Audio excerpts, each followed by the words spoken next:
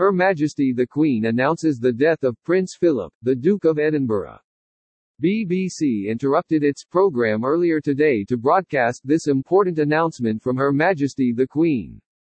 It is with deep sorrow that Her Majesty the Queen announces the death of her beloved husband.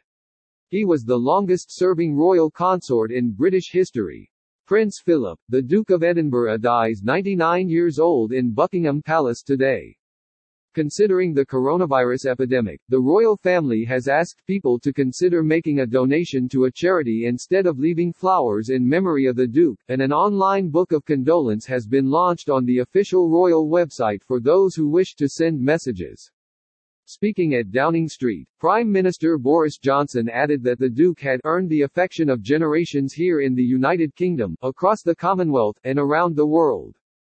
A statement issued by Buckingham Palace just after midday spoke of the Queen's deep sorrow following his death at Windsor Castle on Friday morning.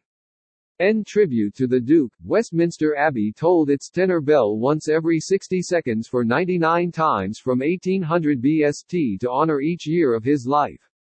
Earlier, the flag at Buckingham Palace was lowered to half-mast and a notice was posted on the gates to mark the Duke's death.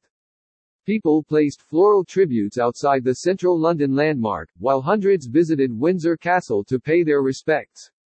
However, the government urged the public not to gather or leave tributes at royal residences amid the coronavirus pandemic.